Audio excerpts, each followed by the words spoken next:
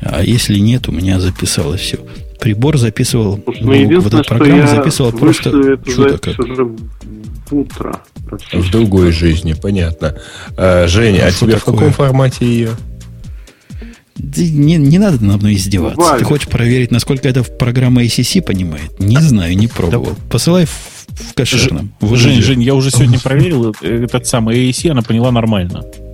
Нормально. Ну, вроде открыла. Хочешь ACC, посылай ACC. А выпуск-то какой? Да, 179, блин, 2 раза уже сказал. Слушай, у тебя память хорошая, у меня плохая. Я просто читаю. Причем на номера у него какая память, а? Так, дайте я чатик откроют. Как-то я его плохо смотрел в процессе. Вот эту самую оперу 10.51, она упала. Подожди, 10.51? Что я сделал не так. Она 10.50, наверное. Тут, знаешь, вообще... Уже 51. И ты ж всех нас отправил. Девелоперские сборки, они зачастую, так сказать, склонны падать. Это нормальная ситуация. Нет, вот в качестве иллюстрации я подозреваю, что никто еще больше не придумал. Помните замечательную штуку, когда представляли на WWDC где-то года 3 назад, наверное. Блин, как ты это выговариваешь? Прости, что я тебя перебиваю. Как ты это выговариваешь? WWDC. Я не слышал никого, кто умудряется это проговорить нормально. Вообще, как это чудесно, не подкаст-френдли вообще вот название. Ну, давай. Да, тут там, если помните, была замечательная презентация, когда они сравнивали себя с будущей Вистой. Еще будущей Вистой. Или только что запущенной. Там вот выходил этот ветеран Сарле, который с замечательным французским акцентом рассказывал, что это стиль de Hell, и в этот момент вот картинка с изображением библиотек падала вперед. Вот эта вот визуальная вот картинка, вот лучше было сделать нельзя, по-моему. Вот. Да, вот это вот в отношении того, что падает. Вот. Хлоп и упал. Ага, я понял. Ой, тут если кто не видел, найдите на YouTube, пожалуйста. Умпутун тут в чате настаивает, что если кто-то в MapReduce не понял, завтра в следующем шоу будет контрольное. Готовьтесь. Велим написать на том языке, на котором вы умеете. Слушай, Женя, скажи, пожалуйста. Эльдар, не мучайся, нас контрольное не касается, у нас автоматом зачет. Да, у нас зачет автоматом. Так, хорошо, так, задаю вопрос, давайте, я приготовился. Не, слушайте, у меня другой вопрос. Слушайте, у нас в чате опять появился товарищ, который спрашивает, почему мы в ОГГ не вещаем и не выкладываемся. У меня похоже, надо было все-таки рассказать про ОГГ. Подождите, ОГГ это унылое ГГ? Нет, не О, У. Не У, О. То есть очень унылое. Не, обычное. Да, в общем, все равно У. Да. Так. А вы видали, кстати, по поводу ГГ, у меня вопрос. Девушка подкаст про Ubuntu записала. По-моему, начитала, нет? Или ошибаюсь? Ну да, начитала с паузами, но тем не менее голос хороший. Ну да, а Ubuntu? Ubuntu прекрасно. Вообще меня в таких подкастах удивляет, где она тему возьмет на второй выпуск. На Лоре? На Лоре там сплошные Ubuntu. Там Ubuntu это поганое слово. Ты давно на Лоре не был. Нет, там всегда было. Там просто там поколение Slackware сменилось на поколение Gentoo. Ну, там слакварщики все еще тоже в силе. Очень мало их. Теперь все убунтоводы на хабре. Переползли туда. Ну, вот такая коллега. Если еще подкаста 3 выйдет, добавим ее в список технических подкастов у нас на сайтике. Пусть ходят, слушают. Может, даже позовем. Узнают, что такое Ubuntu. А то говорят, нам кто-то писал, вы позовите ее, а то вы не очень в Ubuntu понимаете. Ха-ха. Это, видимо, после того, как мы в прошлый раз заявили, что в Linux с нуля поддержки iPod нет. Ой. Это Бобук такой ляпнул. Нет, у Бобука в прошлый раз не было. Это ляпнул автор статьи, а мы, соответственно, поддержали его, что непорядок. Говорят, мало было про MapReduce. Сколько ж можно? Я уже даже сам понял. Я успел отойти, поужинать. И даже добавить еще одну тему. То есть я-то думал, что все это время Грей молчал и кивал. Я кивал, безусловно, но поужинать я подозревал, что он открыл свой любимый Eclipse и набирает там как раз код судорожно. Map или Reduce? Ну ладно, Reduce я не прошу, это слишком, хотя бы Map. Это, мне кажется, слишком круто. Слишком круто. Ну, а как, Саша, мы над тобой не очень издеванулись? Ты-то все поняла, я так понимаю. Да нет, что вы. Продолжайте в том же духе. А у нас... Ну, ты голосами-то хоть наслаждалась? Мы знаем девушки, которые нас слушают, смысл не понимают, но голосами наслаждаются. Да, что, были такие комментарии? Много. К сожалению, ни раз, а не два. Я до сих пор комплексую по этому поводу. Ну, какая разница? Главное, что вы хоть чем-то удовлетворили, мальчики. Не. Ну, во-первых, это все подвох и провокация. Я, например, не удовлетворен. Чем? Голосами? Всем происходящим вообще. Это имидж такой. Я всегда всем не удовлетворен. Сколько можно? Ну что ж, тоже позиция. Таких людей тоже надо иметь. Нет, меня иметь не надо. Тогда он будет удовлетворен, думаешь? Уж лучше обратим внимание, компании. А как этот жанр, Бобук, называется? Ты специалист. Какой? Ну вот, который тебе предложили сняться. Подожди, мне... Когда тебя будут иметь в компании. Иметь в компании. Не, он имел в виду, что в компании. Групповое. Такого тоже надо иметь в компании. Это все-таки очень жесткое высказывание, я должен сказать. Саша, ты не пугайся, у нас тут после шоу всегда так. Да. Это тебе не про телефоны разговаривать, и про то, чем модель А отличается от модели А+. Слушайте, а ведь вот я правильно понимаю, что сегодня все трезвые, да? Нет. Черт. То есть я правильно понимаю, что сегодня один я трезвый, да? Понятно. Я вообще в процессе шоу бутылку шампанского выпил. Шампанского. Теперь пузырьки пузырятся везде. Алкаши просто ужас. Последние капли вылизывает. Вкусненький. Ага, ликерчик. Первый раз ли ты, ли Саша, ли слушаешь Радио Ти? Это, конечно, вопрос с издевкой, и ответ может быть только один. Ты думаешь, она его слушает? Честно, стараюсь каждый раз послушать даже вот в прямом эфире. Да. Подожди, я буду хорошую смену растить. Ой, черт, ответил. Я честно скажу. Познаюсь. Эх. Вам приятно? Но мало. Скажи еще раз, пожалуйста. И что-нибудь еще. Какими-нибудь другими словами. И поближе к микрофону. Давай. Вы получили удовольствие, товарищи, от всего. Нет, Саша, сейчас смотри, значит, урок в прямом эфире. Во-первых, ты должна чуть-чуть подпустить сорных слов, причем сорных не в смысле ругательных. Очень, нет, очень важно сорные слова-паразиты, в которых, например, много гласных. Не например, а конкретно много гласных. То есть лучше всего между словами вставлять и а. Лучше ага. Слишком откровенно, слишком активно. Вот тоже подходит, да. Все гласные, которые знали. Внимание, все мужики мычат. А представьте, если бы на иврите подкаст вели. Там же гласных нет вообще. Как бы мы с девушками общались? Там гласных нет, прости, при написании. Вот я тоже так подозреваю. Мы же не писать собираемся. Там язык из одних согласных говорит. Ты просто не в курсе. Так все и говорят. Нет, там, по-моему, язык из... вы видели замечательный анекдот, который нам повели по поводу... в комментариях к прошлому подкасту? По поводу разных саппортов. Это американский саппорт. Вы звоните в саппорт, и вам дают ответ. Значит, еврейский саппорт. Вы звоните в саппорт, задаете вопрос, вам задают вопрос в ответ. Звоните. Прости. Угу. Да. Российский саппорт. Говорит, в ответ на ваш вопрос вам долго объясняют, какой вы мудак. Это правда, да.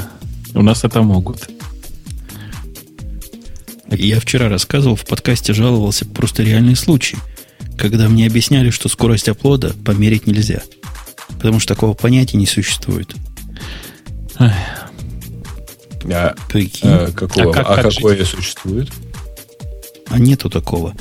Я говорю, я меряю скорость апплода, оно показывает 200 килобайт. Давайте чинить. Он говорит, сэр. Культурно говорит, сэр. Ага. Но видно, что плюнуть хочет.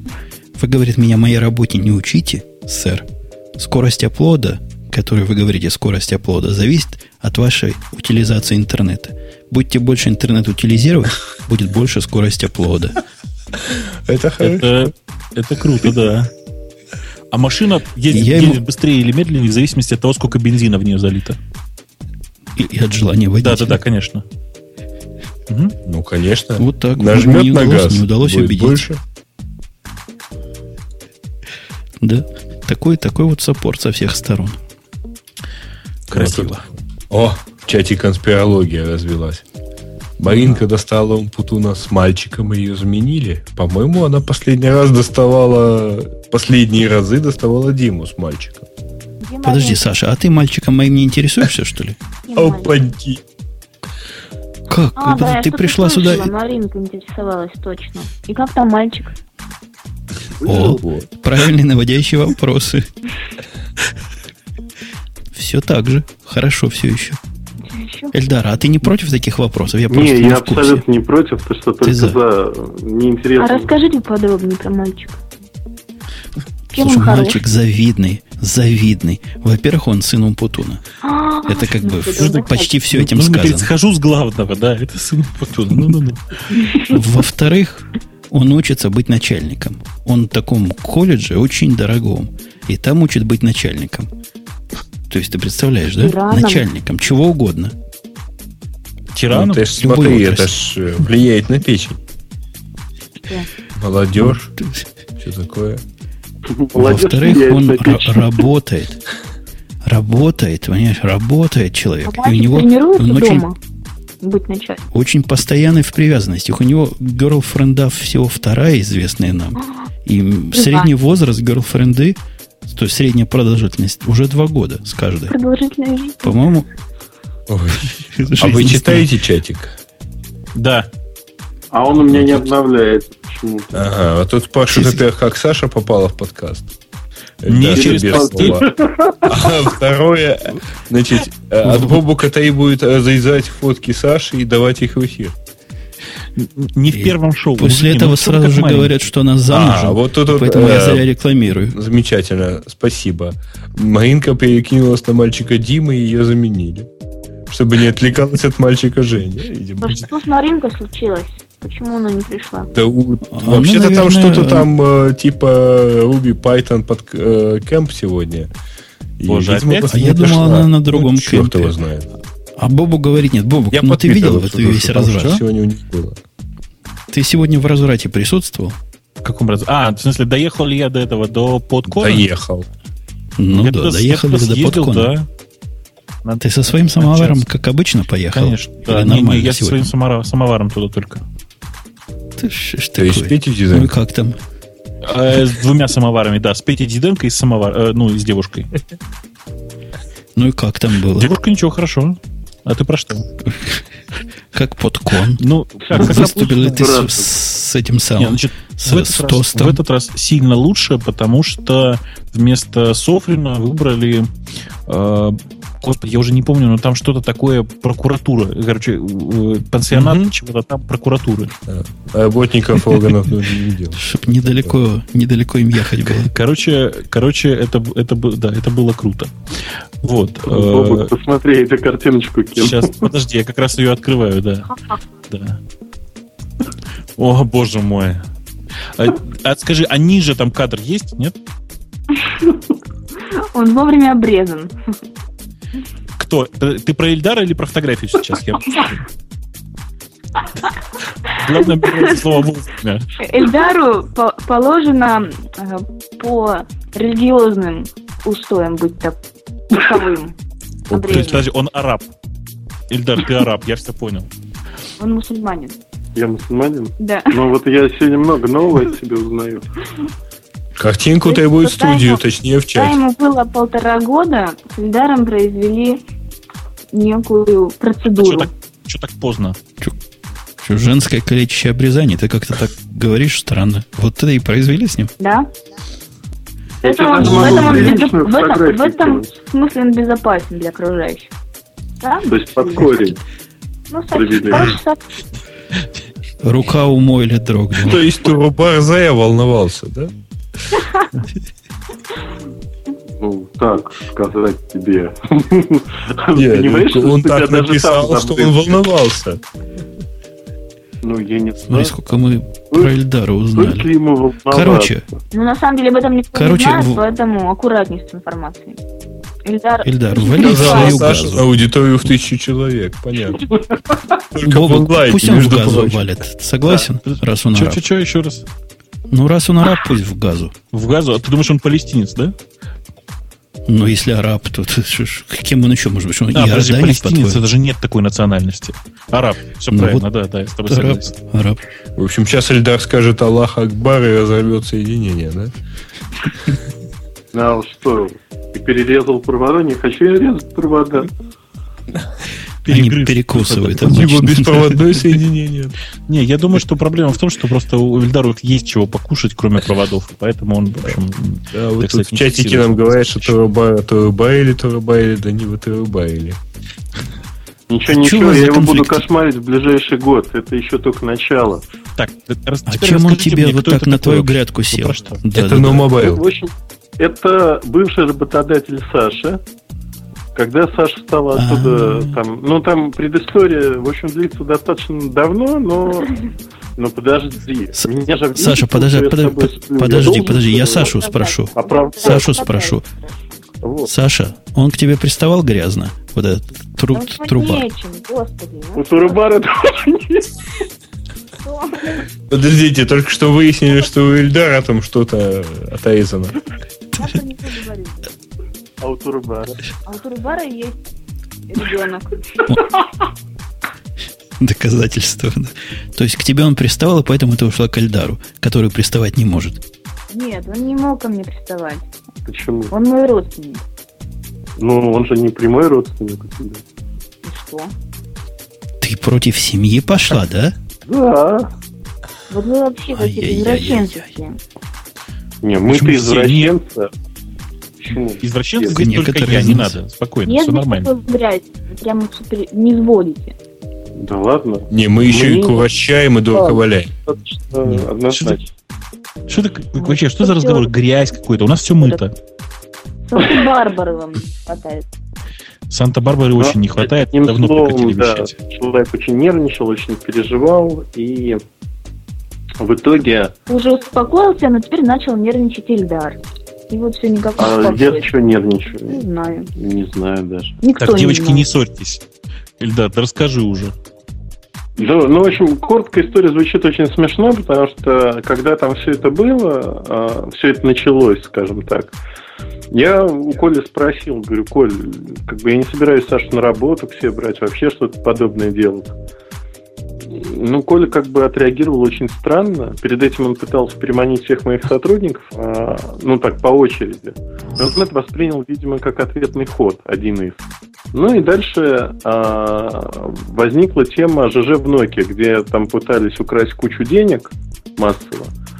А почему-то Nokia за 3 дня все это закрыла и не дала это сделать. Ну, как бы для Коли этот... Я, честно говоря, думал, что Коля там в курсе, сколько денег на него списывают, но оказалось, что он там вдвойне облапошился, потому что он даже про это не знал. До последнего момента его вот в темную использовали, потом слили. Ну и как бы он за это уже обиделся, посчитал, что это вот просто личное, что там суперпроект закрыли. Ну и дальше начались какие-то вещи. Просто в момент, когда он перешел на личности там со звонками моей дрожащей половине в ночи, когда я был дома рядом с чириками, а он в этот момент Александру. Ага. Ну, было смешно. Вот с этого момента я ему пообещал, что в течение года я буду кошмарить его усилия. Он у Трубадура увел женщину, да? И теперь делает хорошую мину при плохой игре. Конечно, это лишнее. Лично. А родственницу тем более. Так. Если бы просто чужую, тогда ладно, а когда свою уводишь. Ну так в том-то и дело. Ты понимаешь, тут все это так завязано смешно. Там мы с Сашей попытались записать подкаст очень давно, вот Диджестив. Год назад ровно. Вот вы уверены, что эта история вообще кому-то интересна? Как вы вообще ее рассказываете? 1000 человек. Выносите это грязное белье. Более того, еще куча народу это скачает и будет слушать. Нет, я могу сказать четко, кто это, значит, станет транслировать. Это будет транслировать Аляпка. Она транслирует все, что связано с моим именем сейчас. Ой. Особенно, если рядом где-то есть женщина. Не-не, ты знаешь, Аляпка не поленилась, зарегистрировалась 15 раз на PodFM, поставила 15 минусов Диджестиву. И это было просто шедеврально. То есть, когда администраторы прислали айпишники, мы радовались. Ты же понимаешь, что с ее айпишника вполне может быть как минимум 2 человека. Это во-первых. То есть ты только что Акунина. Акукина или как там в матче. Акукина, да. Значит, я что хочу сказать-то. Давайте... Подожди, что значит как минимум? То есть ты намекаешь, что там не только Акукина. Ля-ля-ля-ля-ля. Давайте вы тему Аляпки вынесите за пределы после шоу. Ну, просто как бы... Куда его еще выносить-то? Кто Аляпку тронет, со мной дело будет иметь. Правда, просто понятно? А у меня кнопка есть отключить микрофон. Нет, да ну что ты. Просто когда мы обсуждаем людей, которые не принимали участие в шоу, это нормально. Но вот, например, обсуждать, я не знаю, размеры там, не знаю, половых органов Пети Диденко тоже некрасиво. А почему? Давайте обсудим. Вот. Хотя некоторым любопытно. Мне понравилась пауза, которая образовалась. Как-то никто не задумывался пока о размере этих органов. Так вот. Расскажите, вы что-то знаете об этом? Про что? Ходят слухи. Конечно. Петя говорит 42. Конечно. По-моему, дюйма. Человек, который работал в Microsoft и ездил на BMW, конечно, там не может быть все в порядке. Замечательная реплика в чате. Так вот, чего он уволился. Слушайте, да, нет, давайте, я что хотел сказать. Петя, не обижайся, пожалуйста, это была шутка. Я ничего не знаю. Так вот. Собственно, Эльдар, ты не договорил. Вот слово «аляпка» пропусти, все остальное ради бога. Эй. Ну, что сказать, я не знаю. Ну, вот как Прости, очень по делу. По делу я могу сказать одно. По делу, как бы в течение года я, наверное... Кого против кого? Apple против HTC. Давайте поговорим. Саш, подожди. Ну, вот, в общем, как бы я это воспринял как нечто личное. В течение года, я думаю, что у Саши появятся там некие активности, которые она покажет публично, не связанные со мной, не связанные у нас слушатели... У нас слушатели уже предлагали. Она отказывается пока. Нет. Ну, не надо, Жень. Ну, еще раз. Только в третьем шоу. Только в третьем шоу, да. Понял, больше не буду. Вот. Ну и посмотрим дальше. Но вообще все это интересно, потому что как бы вся вот эта движуха, она прикольная. Можно смотреть, с удовольствием наблюдать в очередной раз какой-то срач. Честно сказать, я наблюдаю с удовольствием, потому что мне кажется, что это отличная замена прекрасному шоу «Санта-Барбара», которое перестало уже идти на российских каналах. А главное, я уже смотрел, и в записи уже не так интересно. Ну и кроме того, что после того, как сменили актера, играющего Мейсона, все стало вообще скучно. Так вот, я что хотел сказать. Такие прекрасные взаимоотношения в онлайне, когда ты смотришь на двух интересных интернет-персонажей, а для меня это, простите, интернет-персонажи все. Я как людей реально это не воспринимаю, ну, не знаю почему. Вот. До тех пор, пока я смотрю на все эти интересные перипетии между двумя интересными интернет-персонажами, мне иногда кажется, что что я делаю это неправильно, что я делаю это зря, и вообще не надо читать это в Твиттере и ЖЖ, и нужно дождаться экранизации уже. Представляешь, придет вот этот трубадур к Эльдару в каком-нибудь из наших шоу и скажет: прости, засранца. Нет, такого не будет никогда. Жаль, а была бы какой мелодраматическая развязка. Я подозреваю, что самая главная развязка это вот цитатка из чатика от пользователя печки на 10.07. Блин, Мейсона сменили. Мне тут недавно кто-то спросил, играет ли Джордан еще в баскетбол. Ой, да. Только мертвый негр не умеет играть в баскетбол. Так, у меня осталось ровно 3 минуты до вылета. Через 3 минуты я выезжаю. Уезжаю. Ну, неважно, мы тебе все ссылки пришлем. Ну, я свою ссылку уже прислал. Жень, у тебя есть, да? У меня грузится. Твой уже файл загрузился. А я больше никаких не получал. Ну, мой еще загружается, простите. У меня тоже не очень быстрый канал. Да, мы слышим, как у тебя он загружается. Ой. Так. Ну что, да, 9 раундов позади, негр еще стоит на ногах. Да, это кличко дерется. Ну, как-то он плохо. У негра порвалась перчатка. Так защищаться. Народ просто транслирует. Вы же знаете, да, разницу между перчаткой и варежкой? Перчатка на руках, варежка на лице. Так что порвали-то ему?